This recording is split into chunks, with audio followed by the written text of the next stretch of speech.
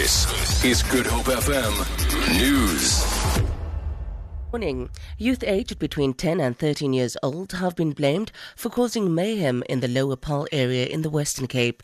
Some residents of Paarl say they are living in fear as an alleged gang war intensifies in that area. Several people have been injured and houses set alight in the Lower Paarl area recently. The youths are from Chicago, Magnolia and Lantana Flats.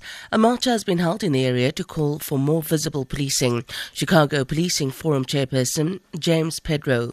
We are fed up about the gangsters because it's a school outdrops joining the gangs. But because there is big guys who are behind the gangsters here. We want the policing more visible in this area because we can do nothing without the police. We are partners of the police and the police cannot find only the crime, but they must work together with the community so that we can fight the crime.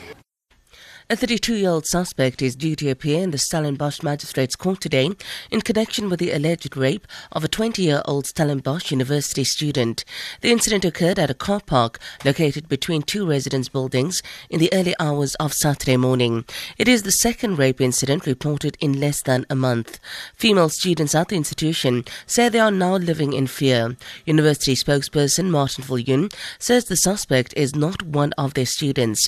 He says the survivor is receiving ongoing counselling. And the university will, of course, support the investigation in every possible way. Rape is an appalling and despicable crime. We need to work together to create communities where women are safe, where they are not exposed to disrespect and violent crimes. An Air Force plane transporting Deputy President Cyril Ramaphosa was forced to return mid-air yesterday afternoon after experiencing technical faults. Ramaphosa was returning from Mpumalanga, where he was installed First Chancellor of the Provincial University and had addressed an ANC-led tripartite alliance summit.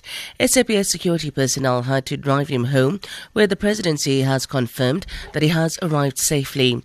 The president and his deputy have faced numerous problems with SANDF aircraft at least 3 times this year alone. Ramaphosa had problems when returning from South Sudan, and earlier President Zuma was stuck in Burundi when his plane experienced mechanical problems. Attempts by SANDF to replace the fleet have faced outrage, with a new presidential jet estimated at 4 billion rand.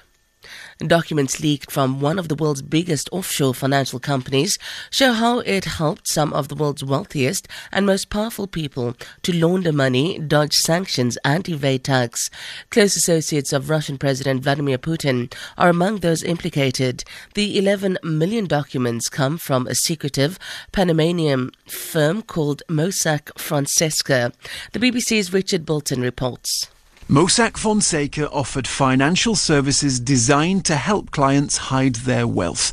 The documents were leaked to the German newspaper Süddeutsche Zeitung and shared with the International Consortium of Investigative Journalists.